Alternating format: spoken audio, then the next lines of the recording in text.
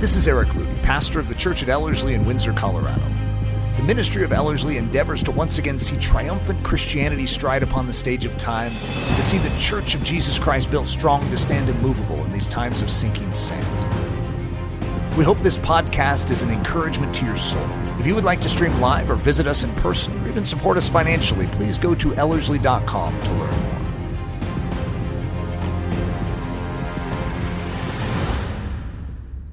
So we are giving this message in a country known as the United States of America. The United States of America today is very different than it has been in the past. It is an embattled country right now where, in a sense, we are in the midst of a civil war, but it's a very different civil war than we experienced back in the 1860s. It's a civil war that is based on ideology. There's a sharp difference in perspective, and it depends on which glasses you are wearing. And each side of that equation is convinced in their correctness, and as a result, it makes it very difficult to communicate across the lines. If you divide it into Republican, Democrat, you would be accurate. The one group of people that has the potential to communicate across the lines is the Christian community. Because we do not speak from political vantage points, we speak from a spiritual vantage point. And we speak to the issues of the soul, of the heart. And as a result, this is a working of the Holy Spirit, and only the Holy Spirit can come into the dark place and shine light. Now, it's very difficult to talk about truth in a world that is almost anti-truth, because it sounds very elitism to say, yes, and there is one truth, and that truth is Jesus Christ. And so, and you could fill in the blanks, it's creating a tension for the church to actually function in its role today.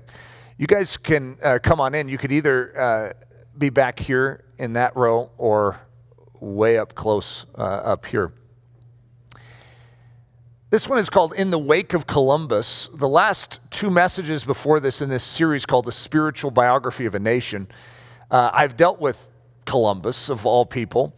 The very same time period when statues of Columbus are being taken down, that entire states are basically coming to the conclusion that there needs to be an eradication of Columbus.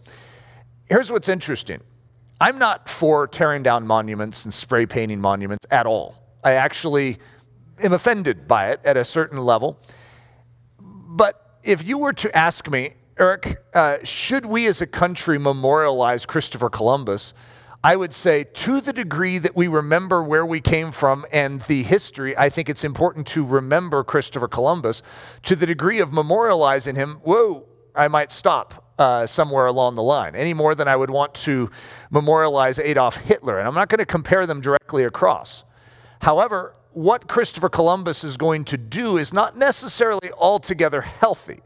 And so as a Christian, if I just have my Christian lens on, I don't have my pro-American lens on, I am going to say, okay, I get it. I get why people are upset about Christopher Columbus. However, Christopher Columbus is in a strange sense going to be used by God to bring about something profound. And that's why I'm going to call this In the Wake of Christopher Columbus, or In the Wake of Columbus. Because what we're going to see is that Christopher Columbus is actually going to do some harm, and yet out of that harm is going to come something very beautiful. And I don't want to give Christopher Columbus the credit for that. And that's why you'd see me say, well, I'm not going to go out and topple monuments. That's not necessarily what I would propose as a solution. However, I would say an accurate understanding of history is always healthy. I have no issue with the fact that America has some challenges in its root system, has some problems in its heritage, because we could take any nation and we could find the same things. It's full of humans with selfish desires and bents that are going to be fleshly. Yet in the midst of that, God can raise up lights that will shine in the midst of darkness. So Christopher Columbus is going to start with the right heart. His entire motivation at first, at least on paper, is that he wants to be a light bearer, which is what his name means, Christopher. He believes that he was given this name on purpose so that he could bear the light of Christ unto the East Indies, is the way he looked at it, that he thought he was going to be circumventing the globe and they were going to finish and have this whole circle finalized as he goes across the Atlantic. And we're going to discover now an avenue into Asia that has never before been. And he didn't discover an avenue into Asia, he discovered a new world. And it is an extraordinary story that should not be diminished. Just its grandeur in the storytelling side of it is amazing. What this guy did, and when I gave the message, The Twig with the Roses, I'm showing that there is an attribute to Christopher Columbus which is amazing, and that is his dogged faith. And he will continue forward, even at the peril of his own life. And I tell you what, we as Christians could gain something from his example of faith. And yet, he is going to have a weakness, and that is for self-glory and for gold. And this is going to be a weakness in the church at the time. In the church at the time, in the late 1400s, the early 1500s, there is a great degree of corruption. Okay, it is what is understood as the Catholic system. The Protestant Reformation has not yet come. And so as a result, corruption is ruling in the church. And so I guess it should not surprise us to know that that which is coming forth and representing the church is not always healthy. And yet in the midst of this, there is a movement towards missions. And I know that sounds strange because well, of course there's a movement towards missions. That's just what the church does. Well, for a long period of time, the church didn't do it. There's called the Dark Ages. And so we have this awakening, this stirring within the body of Christ, where it's a genuine strain of belief and faith. And they believe the Word of God, and they believe that Jesus Christ is the answer. And so you see that first of all, it's monasteries. And there's a separation from the world to say the world's going corrupt, so we're going to separate. However, then those monasteries are going to begin to stir and say, well, we can't just keep this light to ourselves. What good does it do to just keep it under a bushel? We need to actually spread it. And so there's this period of time which is going to launch in 1492, this age of discovery. When Columbus discovers this new world, it is going to create this gold rush. And anytime you've ever seen or studied a gold rush, it doesn't lead to good things. And this is going to be the conquistador era. So all these Spanish conquistadors are going to begin to go after their gold. And to do that, they are going to subjugate people groups. And it is horror compiled on horror, multiplied by horror. It is a terrible season that if I were here I am studying World War II, and I was in this last week studying the Holocaust specifically, I would say, yep, kind of like that, a genocide. This is terrible stuff. At the very beginnings of what we understand as this new world in America is going to be barbarism. It is bad stuff, but it's also coming from a bad root system. But I want to, in the midst of all of this, instead of toppling a monument and spray painting it, I want to show you God's hand in this, because God's not behind the conquistadors. The enemy is. That's Satan's work. Satan's always up to no good. And so when something like this is happening, you see that gold rush passion that is always there. It's not just in the age of discovery. This has always been there. That desire for power, that desire for wealth. And what are they looking for? The fountain of youth. I mean, all of the things that they're going after are these legendary, fabled things that will somehow solve the riddles of their life that are only solved through Jesus Christ. So Christopher Columbus, in 1492, he discovers a new world with a stated purpose to share the gospel. In 1506, he dies, having unwittingly sponsored a form of barbarity almost unrivaled in world history. Columbus, if you study his life, it's not that inspiring. I'm just going to be blunt about it. And I'm not just trying to throw a jab and join the club with Christopher Columbus. I'm going to say he has an essence, an element of his life which is very impressive. And that is his willingness to doggedly pursue this new world, even though everyone mocked him, everyone laughed at him, and then he's going to find it beating all odds. And it's an extraordinary thing, but the moment he finds it, something begins to curdle. And then even on his way back, the story back to Spain is worthy of a movie. Like I said the other day, I don't think anyone's going to make this movie right now. However, it is a good story because he actually almost died multiple times on the way back. I mean, no one would have ever known that a new world was discovered. I mean, that's how close it was. If you were to look at it in all of world history, the fact that it's been discovered and now he's coming back, but he's up against the rocks. I mean, literally, he's going to sink in multiple situations. That boat's going to tip, and they're going down in the ocean, and they somehow make it back. Portugal, they end up on the shores of Portugal, and King John II has already commanded every port that if Columbus comes back and lands there, to take him hostage and don't let any rumor or any notice of the fact that he is there to be spread to Spain, so that they can then hear the stories and go get the new world. And so where do they end up? Portugal. And I mean, so there's all sorts of grand storyline in this. But Columbus does make it back. He's honored in Spain. He becomes basically almost the equivalent of royalty in Spain, and it goes straight to his head. I mean, this guy has serious issues. I mean, it's embarrassing. Even reading the story, it's like, oh, Christopher. And he wants to go back and find more. And he wants to rule Hispaniola, which is the island of Haiti, Dominican Republic. He wants to take that territory, and that he wants to be the governor of it.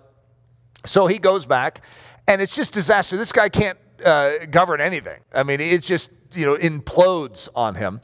And so he gets basically booted out of his own country that he discovered. And he goes on multiple expeditions, and he discovers what we would understand as South America. In that discovery, that's going to, because of the rumors that come back that Columbus has discovered gold, well, now South America is endangered. Okay, so we're going to see everything from Mexico down to Peru this is territory that the conquistadors are going after because there's gold there. And you have Montezuma's kingdom, you have the Incan kingdom, and the barbarity that is going to take place in what is understood as South America, Central and South America, is really bad. And where did that come from? Yeah, Columbus, thank you, buddy, for all your great work that you did for us. In other words, yeah, I could see why people could get upset with it. However, Columbus's motive wasn't that, and I have a hunch, even on his deathbed, if someone were to tell him, look what has happened because of your life, he would be horrified. That wasn't his intent. His intent was to share the gospel. I don't think he reached one soul. Isn't that an irony? In other words, the fact that you can set out with these good intentions doesn't necessarily mean that you are fulfilling them. The Spanish challenge. So Christopher Columbus is Italian, but he's going to be sent by the Spanish government. So he represents Spain. And the Spanish, now that they've discovered this new world, are beginning to send over colonists. And they want to begin to stake claim to it and all the gold around there. And so they have a problem. So I'm going to give you that problem. How do you make natives into good and obedient citizens of the Spanish Empire? This is a challenge for Spain. Now, Spain has a solution for this. I don't know how well thought through it was, but they had a form of government. And the Spanish answer is the encomienda, which is a form of government which is very dictatorial. And so, for instance, as an example, Columbus received an encomienda. So he shows up on Hispaniola, and he is absolute dictator over that territory. And everyone, according to the Spanish law, every one of the natives in that land immediately becomes his slave. So they must do his will. So if they don't, well, then he has executive authority to do whatever he needs to break them. And so this is a form of government which is going to lead to terrible atrocities. Edmund Burke, much later in history, is going to make this statement, and I just want us to let it linger in the air a little, because I think it could do good for our entire country to ponder this right now, and that is, if I cannot have reform without injustice, I will not have reform. You see, the Spanish are going to come into this new world, and they're going to try and reform it for Spanish purposes so that people could behave as Spaniards. And that's very difficult when someone comes into your backyard and begins to tell you now how to live your life. I mean, you can just imagine how challenging that would be if you're one of these natives. Now, the natives were living in darkness. They didn't have the gospel of Jesus. However, this is not going to communicate to them the gospel of Jesus. And most of the people coming over, almost 99.99999% of them, have no interest in the gospel of Jesus. They have interest in power and wealth, gold very specifically. And they know these natives know where the gold is. So they're going to beat these natives into subjection until they start giving away their gold stash, until they tell them where the secret stashes are. And so you have this very strange event in history taking place. You may want to reform something. For instance, we have people that want to reform America. And so what are they doing? They're doing things that are unjust to try and bring about a new form of justice. That just isn't how it works. And so in every situation, in every society, it would do us well to remember Edmund Burke's words, if I cannot have reform without injustice, I will not have reform. Two wrongs do not make a right. So there may be a wrong out there, but if you have to do something evil, perpetrate evil to try and correct that wrong, you're actually not solving the problem. And Jesus, when he came to rescue us, did not commit injustice. That's an amazing thought because we were held captive and we needed to be set free. We were slaves, but he did not violate the slave-owner-slave relationship. He actually nullified the authority of the slave because the only authority that slave had was we were in the kingdom of darkness because we sinned. And that was Satan's legal hold over us. And so as a result, when he nullified our sin, he actually severed Satan's ability to hold us and contain us. So without stealing us, he gained us. It's an amazing statement. God did not break the law. In him was no sin. God did not have to break the law to reform our lives. It's an incredible statement. And so as a result, in all our picture as Christians of the idea of reform, we have a Christ mentality. Christ, give us wisdom. How can we do this? Now, there is something called civil disobedience, which we have discussed in and through this process, and that is when lowercase l man laws violate God's capital L heavenly law. And in those situations, we still must serve the capital L heavenly law. However, if the lowercase l law does not ask us to violate the capital L law, we will submit. Oh, those are some tensions. And I know that for many of us, even in the COVID-19 season, we've sort of struggled with some of that. It's like, I think this is going to violate the capital L law. At least we want it to, because we really don't want to obey the lowercase l law. The barbarity of the age of discovery, the evils of the encomienda system. So this season of world history is known as the age of discovery. I mean, there's so much happening. We have explorers everywhere. They're discovering, the globe is actually forming in everyone's mind before our eyes in a matter of 100 years. It's an incredible process.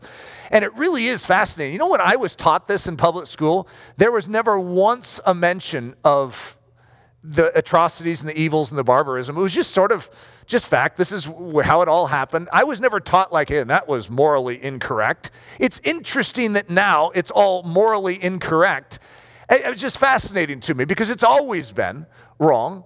Slavery has always been a form of evil, and yet in certain periods it's not seen. And then in other seasons, it's just like, whoa, this is terrible. And so it's fascinating to me, not that it solves any riddles for us today, but it's interesting because the barbarity of the age of discovery is a very real thing, but something is going to come out of this, which is going to be a light shining in the midst of darkness. That's, of course, my whole point. I really don't care about the barbarity. I don't want to focus on the barbarity. I don't want to give it any more screen time than it deserves. So the beginnings, the terrors of Hispaniola. Hispaniola is going to be... Well, I'll give you the brief background. So this is the island which we know as Haiti and Dominican Republic. So this is where the first settlement is going to take place under Columbus. And there are around 300,000 natives on this island. In the next 4-5 years, there will be around 10 to 20,000 remaining. They're all liquidated, if you want to say it that way. Now, there's just reasons, according to the Spanish. They were disobedient. They were insubordinate. It's a complete destruction of a people group. And so I don't even know do we have any people that used to live there? I mean, when you look at who's there now, it's like, I don't know that they were originally there. So it's like this whole island was completely devastated. That's how it's going to start. This encomienda system under Columbus, by the way, is going to bring about a form of genocide. Mexico, the Con of Cortez. These are great stories, by the way. If you just look at them as adventure movies, they'd be fun to watch. Indiana Jones-esque. So Cortez is going to come into Mexico, to the Aztec kingdom, which is quite vast and loaded with gold. And so they are going to look at Cortez as, is that Cortez or Pizarro? Yes, it's Cortez, that they actually think of him as their god. So he's this white-skinned god that, and so as a result, they allow him into the capital city. And so what he does is he takes captive Montezuma and basically controls, using Montezuma's power, takes over the Aztec kingdom. And as a result, it all comes under his power, and he ends up being the governor of what used to be the Aztec kingdom, which is now called Mexico City. Peru, the shame of Pizarro. Pizarro is going to come in, and he is going to take captive. He's going to follow the model of Cortez. He's going to take captive the leader, the king. I can't remember the guy's name, Atahualpa, and he is going to then put up a ransom for him. In other words, I'm going to kill your king unless you give me a whole room full of gold. And strangely, as impossible as the task was, they do it. And they actually fill an entire room with gold up to the ceiling. And then Pizarro is going to say, well, but Atahualpa actually created other crimes. He's untrustworthy, and he kills him. So this is the beginnings. You could understand why in Central America, South America, there might not be high opinion of the conquistadors. It was evil. It was bad. It was greedy. And this is actually what we could say Columbus is starting.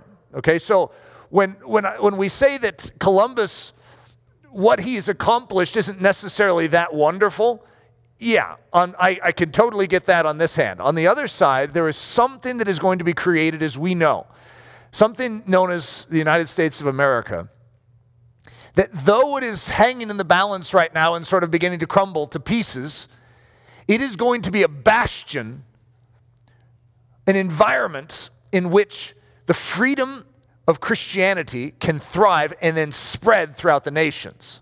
So somehow, in the midst of all this darkness, a light is going to shine. So if we were to stop right here, we could ask the question, is this what this new world is all about? Where is God in all of this? And I think it would be a fair question. If that's all our history was, then I could understand why we might want to topple some monuments and spray paint a few things. It's like, this is terrible stuff, guys. I'm standing against this too. I have no support of any of that. That is the exact opposite of what I would believe we should do. Well, Eric, aren't you a good Spaniard? Don't you believe we should spread the gospel? I believe we should spread the gospel. Not like that. That is not how the gospel is spread. You want to hinder the gospel? You do that. You pull a Cortez, you pull a Pizarro, you pull a Columbus. In other words, I don't care if they call themselves Christians. That makes no difference to me. That isn't Christianity. So, how in the world is this story going to turn? 1519. So, remember, 1492, Columbus sailed the ocean blue. So, we're not talking that many years later, right? 1519, two things are going to be happening in the world simultaneously. You have this corrupt version of Christianity. I don't even want to call it Christianity. This corrupt version of the church, which is actually not the church. It is some weird, funky thing that's going on in the world at the time as a result of the Dark Ages. Cortez is capturing Montezuma and raping Mexico of its wealth in 1519. You know what is happening over in Europe? Martin Luther is nailing 95 theses to the door of the All Saints Church in Wittenberg. Isn't that an interesting parallel? In other words, what you see is something is awakening in the world. This church is corrupt, is what Martin Luther is saying. Now, Martin Luther has some of his own issues, too, and his own baggage. However, what you see is an awakening, a stirring that is taking place in the Church of Jesus Christ. The strange providence. So this is sort of the funny twist to this. The conquistadors, as bad as these guys are, they're going to bring along with them Franciscans and Dominicans, and they're going to bring them, these missionaries along. Why? So that they can teach the people to behave like good Spaniards. The missionaries want to come. You know why? There's lost souls over there. And so this awakening of missions is actually a very real thing in the Church of Jesus Christ. The Church of Jesus Christ, if you were to study it in the early 1500s, is like weird. It doesn't behave correctly. It has weird ideas woven into it. A lot of this idea is sort of like Hitler's purge the world of all racial impurity. They had all sorts of weird thoughts like that. I wouldn't even know to call it the church, right? But in the midst of it, there is an actual yearning and desire to win souls for Christ and to love people and to even lay down their life in so doing. So the conquistadors bring missionaries along with them. This territory to the north, which we know as the United States of America, however, when you go from Mexico into the United States of America, what do you run into? You run into some desert territory. New Mexico, Arizona, Southern California, right? And so to them it was called God-forsaken territory. That's how the conquistadors looked at it. They don't want to go north. There's no gold north. There's desert. There's sand north. This is their mentality. So the God-forsaken north had no gold in it and therefore was of no interest to the gold-hungry conquistadors. Listen to this. The God-forsaken north had loads of lost souls in it and therefore it was of great interest to the missionaries. So you're going to begin to see these monks, these friars, these strange, we're always looking at going, that's weird, monks and friars. You know what's interesting is this age of discovery wasn't just for conquistadors, it was also missionaries. You know who discovered most of American territories and things? It was missionaries. Missionaries are going to create maps and all those things. They're discovering. They're just as eager to discover this known world as anyone else, but they're interested in souls. So what you're going to see happen in this area known as North America is you're going to see missionaries begin to take it. I know that there were some others in it, but gold had not been discovered in America. And it almost is a blessing that gold was not discovered in America until much later. Because by that time, you have a strong foundation of Christianity being cultivated in this country. So the extraordinary turn of the tables. Though we have this encomienda system of government, which is just evil, you're going to have something begin to take place which is going to turn the tables on what we know as North America. Bartolomé de las Casas is going to be one of them, and I'll go into him in just a second. He was a Spaniard colonist who is going to come over and he is going to become wealthy. He is going to become bloated in power and he is going to become convicted that what he is doing is actually wrong.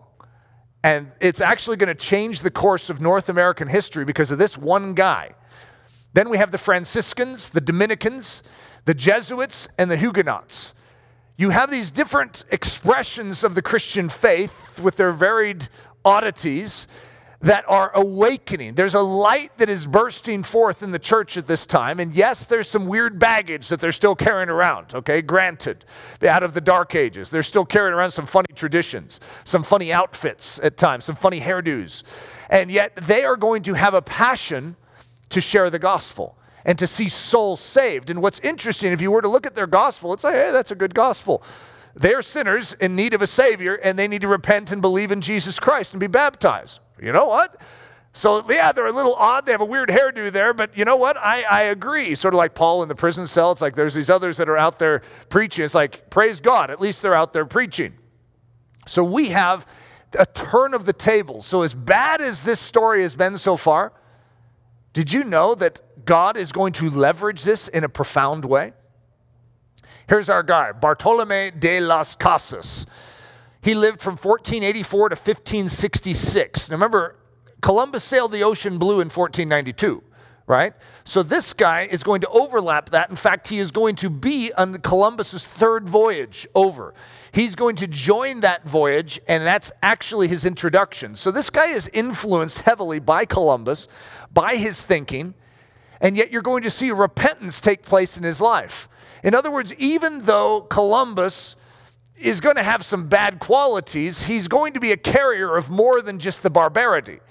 He's a carrier of this guy, too. So the awakening of Bartolomé de las Casas. Las Casas was a Spanish colonist caught up in the deranged thinking of the day. He was given an encomienda of his own in Cuba, ruling over the natives and becoming profoundly wealthy because of it. And then one day in 1516, he saw the evil in it all. He saw that it made him do evil things, and then it made him hate these Indians that he was supposed to love. That doesn't sound good. He's supposedly a Christian, right? And he comes over and he recognizes that he's only thinking about himself and he's doing very evil things, and he even hates the people that he supposedly justified in his own mind before he came, that he was going to come over and serve. And so as a result, he is going to have a serious amount of conviction, and his life is going to change. So he's going to write a book. I think this was in like 1542, I think is when this one came out. It was in the 1540s. It's called A Short Account of the Destruction of the Indies. They're still calling this the Indies. And as a result, you're going to see that Las Casas is going to begin to detail for everyone what's actually happened over here. So back in Spain, they think this is a great thing that is happening. But there isn't anyone in Spain, if they actually heard what was happening, that would be supportive of this. And so as a result, when he writes this, it's sort of like an Uncle Tom's Cabin. If you guys remember what happened when Harriet Beecher Stowe wrote Uncle Tom's Cabin, it stirred the North. It's like how we cannot stand for this type of barbarity towards someone just because of their skin color in the South. And this is going to be a similar type of dynamic in his book. So he received the title of the Protector of the Indians. So Indians, that comes from the word indigenous, those that were native to the land. He becomes their protector. So he's their voice. He's the one speaking on their behalf. This is actually the role, and I'm going to give you something here. This has always been the role of the Christian. Not of the liberal, of the Christian. The Christian is the one that stands up and says, these barbarities cannot stand. I'm not saying that social justice is our prime motivation. It is one of the strains of our life as Christians. We stand for that which is true. So Bartolomé de las Casas is going to be nicknamed the Protector of the Indians. When his more comprehensive history of the Indies was published in 1552, it was widely circulated and read, causing Spain to become synonymous for barbarity throughout Europe. So all of Europe is going to start looking at Spain as, oh, you guys are sick. I mean, this is terrible. I can't believe what you guys have done. This whole encomienda system is going to fall back on their heads. So this is actually Las Casas speaking. This is out of his book. When they saw every day how they perished from the inhuman cruelty of the Spaniards, this is speaking of the native Indians, how their people were ridden down by horses, cut to pieces by swords, eaten and torn asunder by dogs, burned alive and subjected to all kinds of exquisite torture, those of certain provinces decided to resign themselves to their fate and give themselves over into the hands of their enemies without a struggle. I mean, they just start saying, just take our life. We can't live this way. It's interesting because if you study the Jews, even in 1942, which is where I'm at in my World War II series, you're going to see that when these actions or these pogroms come into a town, that oftentimes they won't lift a finger, they won't run, they'll just go to their death. And you say, how could you do that? If you have gone through this, I mean, at that point in time in the Holocaust, it has been 11 years of this type of treatment. Actually, 9 years of that type of treatment at that time. And so once you've been worn down by that, it's just like, you know what? It'd be better if we went to what is beyond this world. Even if you don't know what is beyond this world. It'd be better to go there than to stay here. It's a very, very sad state of affairs that you see taking place in the Central and South America at this time. So in 1562, the French Huguenots are going to come over. They're Protestants, and they're seeking a haven from religious persecution, and they settle in what is now Beaufort, South Carolina. So you're going to see the very beginnings of our country that we know it in North America is going to be missionaries coming up to reach from the Franciscans especially. The Jesuits are going to come into the southern territories, and you're going to see the Huguenots along the coastline. Now, the Huguenots are not coming necessarily for missions work. They're coming to find a safe haven from the persecution. Remember, the Protestant Reformation is broken out, and the Huguenots are Protestants. So that's not going over very well with the Catholic Church. And so what you're going to see is our country is going to be formed around this rescue location for those that are seeking religious liberty. So not only is it being invaded by missionaries, but it's also Christians that can actually come over here and be able to express their faith. Very fascinating beginnings to a country that is lost if all you do is focus on the conquistadors. The conquistadors is a strain of what actually happened, but it isn't necessarily what happened in North America. It's what led to something happening in North America that is actually going to become quite an amazing ray of hope and sunshine.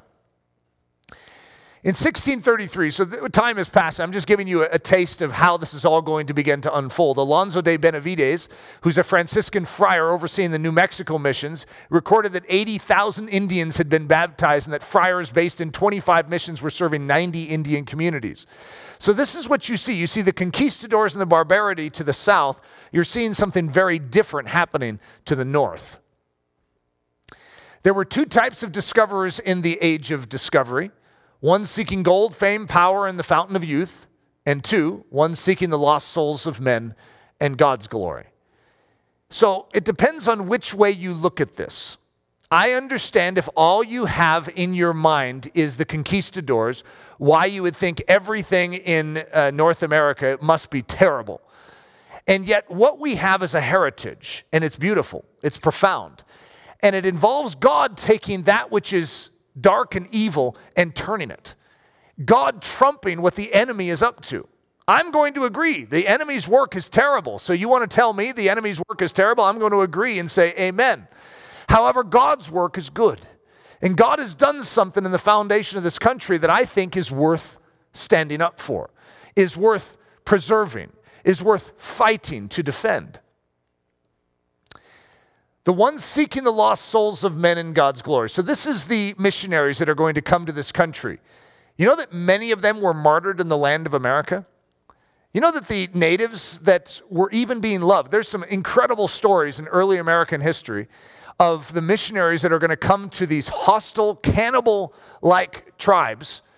And just like you see in Indonesia and Papua New Guinea, these types of stories, and they are going to be dinner, if you want to say it that way. In other words, it is terrible stuff, but these missionaries are going to love and serve. This is very different than the conquistadors.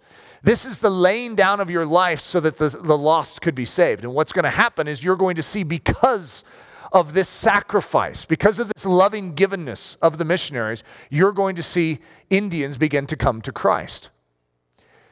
They face great difficulties in shining Christ's light in the midst of dark and depraved cultures. They set the course of the upper 48, that's what we are outside of Alaska and Hawaii, decidedly in the direction of a land where the gospel of Jesus Christ could prosper and freedom could ring for all. The work of Jesus, his ministry, is going to be oftentimes referred to in a national sense. The reason I'm going through this series on America isn't just to celebrate America. It's to actually show how God builds a nation and parallel that with how he builds us as individuals and how he builds the church. Same God, same function. And so as a result, when you understand in the Old Testament, we do this all the time as a church, and we see God speaking to his nation Israel, we also understand that he's speaking to us as individuals, and he's speaking to the body of Christ as a whole. And so we don't lose sight of that, but sometimes we need to integrate it a little more clearly for ourselves so that we understand God's workings with a nation parallel. And that's why I started in the very beginning, I talked about Proverbs and the fact that Proverbs is a king writing to another king so that he could do what? Rule a nation. Yet when you read the Proverbs, you're thinking about ruling your own soul. That's because the principles of ruling a nation and ruling your own soul are parallel. They're similar. And so what we have is when the Spanish come in with encomienda, they're coming in with the fool's way of ruling. And it's going to create havoc and disaster for themselves, by the way. There's talk about disorder and crisis. Rule poorly. Rule as the fool, and you'll find that your nation will fall to pieces. And you're going to see God's proverbs actually begin to be exercised in the northern country, which we know as North America. You're going to see a different form of government than encomienda come in that is actually going to preserve rights. Do we still have problems? Yes. Okay, I don't want to defend everything that was still baked in to the mindsets of those British people that were coming over and the Puritans. There's some baggage that was still there. However, there was a pure strain that came through. Jesus is going to repeat this scripture in his hometown. He is going to read Isaiah 61 in front of all, and he's going to say, today this scripture is fulfilled in your midst. Jesus is the fulfillment of Isaiah 61. Just as Jesus is the fulfillment of Isaiah 61, so are we, the body of Christ. In other words, this is what we do. We do the work of Christ. The Spirit of the Lord is upon me, because the Lord has anointed me to preach good tidings to the poor. He has sent me to heal the brokenhearted, to proclaim liberty to the captives, and the opening of the prison to those that are bound, to proclaim the acceptable year of the Lord and the day of the vengeance of our God. To comfort all who mourn, to console those who mourn in Zion, to give them beauty for ashes, the oil of joy for mourning, the garment of praise for the spirit of heaviness, that they may be called trees of righteousness, the planting of the Lord, that he may be glorified. There is an obvious evidence when Christ comes onto the stage. Christ's demeanor and disposition is completely opposite the conquistadors. Christ is going to raise up missionaries. He is going to send people into this world to gladly lay down their life, not to get gold, but to get souls. And as a result, when I study our history and I see that as a foundation stone of this country, I celebrate it. I cherish it. I cherish our foundation. Yes, you can trace our foundation all the way through to Columbus too. You can. And just like in all of our lives, you can trace what God is doing in our life right now back to very boneheaded bad decisions in our past too, where God had to bring us. Our encomienda system was not working, and it was bringing disaster to our own life, and we had to repent like Las Casas, and we had to change our disposition. You know that all of Spain is basically going to reject Las Casas? He is going to lose his homeland basically because he's willing to stand up and say what is true. And yet, sometimes we need to be willing to do that because we love the truth. This is a fascinating, I'm going to parallel two passages or contrast two passages in Esther 4:1 and Esther 8:15. Both are speaking of Mordecai. Remember, Mordecai was the uncle? Was he the uncle or was he the cousin? Cousin Mordecai? Wasn't he the cousin of Esther? Sort of a strange thought. But that he is going to be a symbol in this story of righteousness. He's going to be a symbol of, like, the Holy Spirit, sort of standing outside the gates of this castle. And so listen to this. When Mordecai perceived all that was done, Mordecai rent his clothes and put on sackcloth with ashes and went out into the midst of the city and cried with a loud and bitter cry. What did he hear? He heard that there was an evil edict that was issued, that was signed by King Ahasuerus, and that all the Jews were going to be destroyed. And so what did Mordecai do? He put on sackcloth. And then what do you see? And Mordecai went out from the presence of the king in royal apparel of blue and white, and with a great crown of gold, and with a garment of fine linen and purple, in the city of Shushan rejoiced and was glad. All right? Something obviously must have happened in the last 4 chapters, because that's a big change. Something did happen. You know, if you were going to look at the book of Esther, the number one statement you would have if you were to say, what is the book of Esther about? It's about providence. That's what it's about. It's about God positioning. God positioned Esther for such a time as this. So even though evil is being declared, even though evil is being determined, and there's sackcloth and ash, remember that God is going to bring beauty out of ash? In other words, this is what the Messiah does. When Jesus comes onto the scene, he is going to take the ash, the sackcloth, and he's going to turn it into fine apparel. He is going to do something. What we see in the providence of this country is we're going to see a flip. We're going to see a Mordecai flip of sackcloth and ash unto fine apparel. And as a result, we are going to see the prospering of the gospel throughout the nations because of what takes place in this country. It's a very weird thing to even say that right now with what's happened in our country, because I feel like we used to be a Christian country with problems, don't get me wrong. Then we became a post-Christian country, and now we're becoming an anti-Christian country. And that is very saddening to me. It is. There's a deep grief in my soul over this. And yet, when the conquistadors begin to move in, God sends forth his missionaries. We need to remember that light shines in darkness. This is our hour. As the Church of Jesus Christ, let's pull a Las Casas. Let's pull a Franciscan monk. Let's pull a Huguenot. Let's do that which stands against the grain to represent and shine the light of Christ in the midst of an ever-darkening age. Ezekiel 16, 8 through 13. This is speaking of Israel. Israel as if it is a girl that is covered in blood, sort of lying destitute on the side of the road. Israel was given so much and blew it. Boy, does that sound familiar. Now, I am not going to draw a direct parallel and say America is God's new Israel. Okay, I'm not going to try and create some type of eschatological stumbling block for all of us. What I'm going to say is God deals with nations just as he deals with individuals. And we're going to see him deal with a nation right here. He has a heart for this young nation known as Israel, and he desires to see it clothed in royal garments. And the same way that God desires that nation to be clothed, all of us in here can hear the gospel when we read Ezekiel 16, and we recognize that we are like that girl, and that we are covered in our own sinfulness. And unless he comes along and declares, live, we have no hope. So what we see is both at the national level and at the individual level. And as a result, when I think of our nation, I do not give up. There have been multiple, some people would say 3 great awakenings, 2 prominent great awakenings throughout our history that have actually taken us and found us in a very decadent place. And there has been a total switch and repentance of the direction of our nation.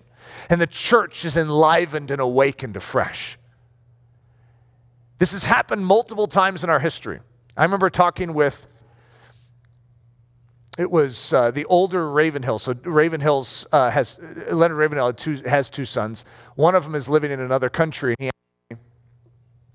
He said, why are you still living in America?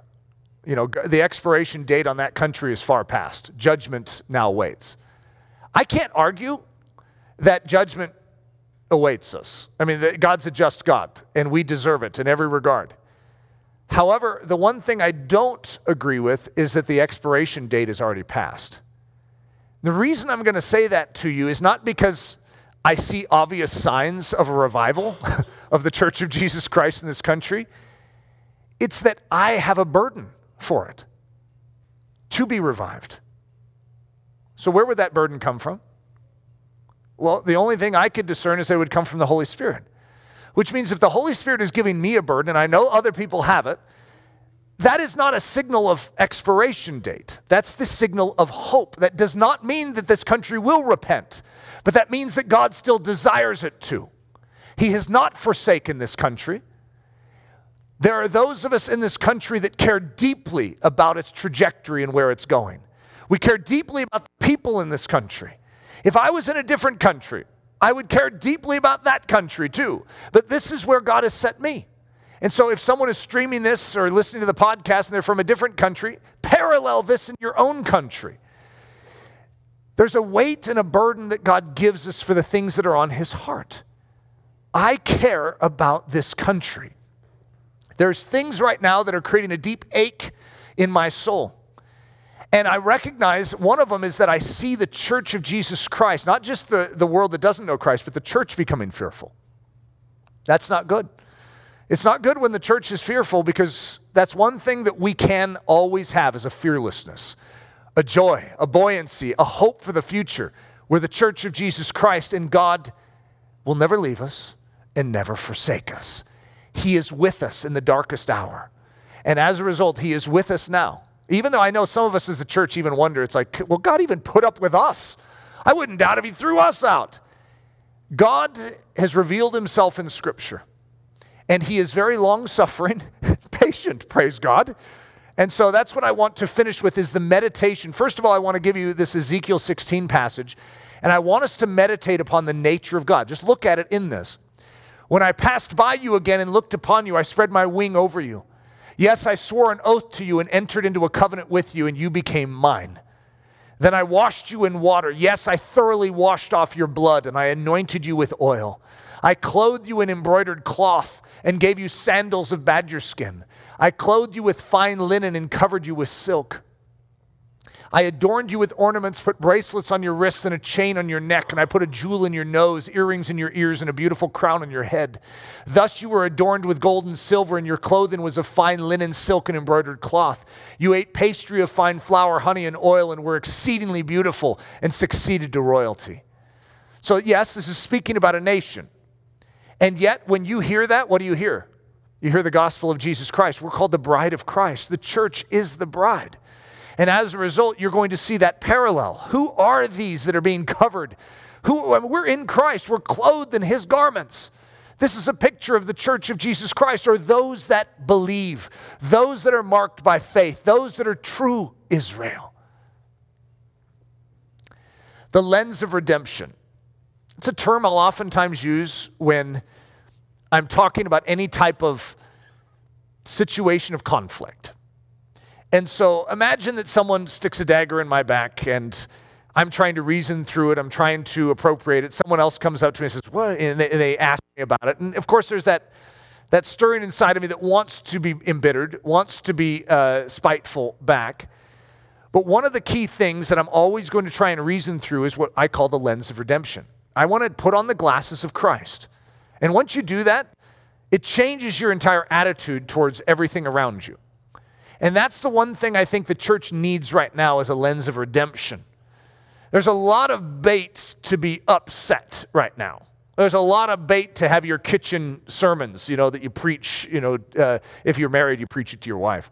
And you give a piece of your mind to the one person who will still listen. And it's called preaching to the choir, by the way. But it's a challenge because we need to put on the lens of redemption. And so what I'll oftentimes say is, but God can take even this and turn it to good. And this is how my mind is always choosing to chew on a situation. Instead of look at the worst case scenario, to look at the God possibilities in it. It really does help, by the way, guys, to recognize that God takes all that the enemy means for evil and converts it and turns it. It's one of the most important ideas and truths you will ever land your feet on in Scripture. So listen to this. I'm going to just give some Psalms of David on this exact point. Redeem Israel, O God, out of all their troubles. Israel once again finds himself in a trouble spot. Just follow the story of the nation of Israel and you get very disheartened after a little bit. It's like, God, just give up on this people. I mean, do they not deserve judgment? Oh, yes, they do. You know how long-suffering God is with this people? They have this cyclical pattern of apostasy where they commit themselves unto God with great gusto and then they fall to pieces. And then their lives are so miserable, they come into captivity or they have, droughts or famine or war. And then they repent and they give themselves back to Christ or to God. And they are with great gusto. And then they fall into that pattern of apostasy again. How long is God going to put up with this? Well, one of the things that we know is that God is long-suffering. And he's a God of redemption. That he wants to take everything that is being worked against his people and turn it. He's still a God of justice. However, he's a God of redemption. Arise for our help and redeem us for your mercy's sake. That's in Psalm 44:26. And in Psalm 72:14, he will redeem their life from oppression and violence, and precious shall be their blood in his sight. And then Psalm 119 in verse 134 and verse 154. Redeem me from the oppression of man that I may keep your precepts. Plead my cause and redeem me. Revive me according to your word. And then in Psalm 130 verse 8. And he shall redeem Israel from all his iniquities. The lens of redemption. I know I had a slide that said the same thing. But I want to use one specific story to sort of show a mentality that I would like to have, because it's a godly mentality. God, when he looks at us as individuals, we've been given much, especially in this country. We've been given so much and squandered it. And what is deserving of someone who squanders a great inheritance? Severe judgment. Let's just be point blank on it. Severe judgment is deserved for that. And yet, Jesus is going to come, and when he shares his parables and he reveals his nature, he is going to show the heart of God. And that story of the prodigal should not be overlooked, because it is one who was given much and had a place at that table in the house of the Father, and is going to take all of that wealth, spend it on himself, and be living with the pigs. I don't know where we're at right now in that story, but we're pretty close to the pigs. Yet what follows that? That person gets so low that they realize, boy, it'd be so much better to even be a servant in my Father's house, that they are going to repent. And the nature of the Father in this story is so profound, and I want us to carry it in us. There are a whole bunch of people that are doing dastardly things to the truth of Jesus Christ right now. They're doing dastardly things to our nation that we love. They're squandering a great inheritance. But we need to have the attitude of the Father towards them. That we need to have that longing lookout, that fogging up the windows type of attitude towards them, to say, oh, come on, turn. And if you do turn, I'll kill the fatted calf. I'll take my robe off and clothe you with it. I'll take I'll take the ring off my finger and put it on yours. In other words, we are ready to spend on behalf of those that are undeserving. The lens of redemption. This is Jesus Christ talking. When he, the prodigal, was still a great way off, his father saw him and had compassion and ran and fell on his neck and kissed him. Our nation deserves judgment, but mercy triumphs over judgment.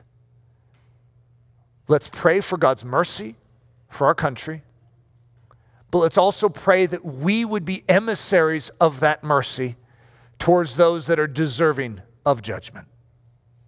We, as the Church of Jesus Christ, find ourselves in a very, very specific role.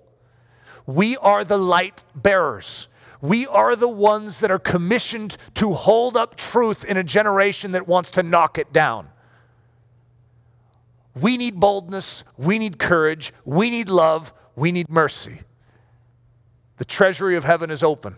Let's go get it.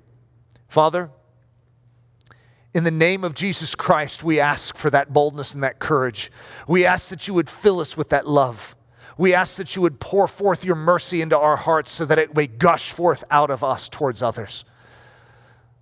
Lord, I thank you that your mercy is greater. I thank you that you are first merciful, and then secondly, a judge. Lord, I thank you for your justice. I thank you for your judgment, for it is a signal of your love. You will preserve truth. But Lord, I thank you that you are long-suffering. And I pray, Lord Jesus, that we as the church would represent you in this hour, that we would not be spiteful, that we would not be hateful, that we would not be bitter, that we would not be resentful, but that we would forgive those that are harming the truth right now and that are harming your name. Lord, we love you. And we lift high the name of Jesus Christ in this generation. We declare that he is Lord. And may every knee bow unto Jesus Christ, to the glory of God the Father. It's in the precious name we pray. Amen. This message was brought to you by the team at Ellerslie Discipleship Training. At Ellerslie, we are laboring to rouse the Church of Jesus Christ out of its lethargy and build brave-hearted Christians for such a time as this. Listen to our weekend message live at 9 a.m. on Sunday mornings, or join us for Daily Thunder Monday through Friday at 8:15 a.m. For more information, go to live.ellerslie.com. We invite you to visit us at the beautiful Ellerslie campus in Windsor, Colorado for a day, a week, or an entire season of gospel-centered spiritual training. Learn more at ellerslie.com. Thanks for listening.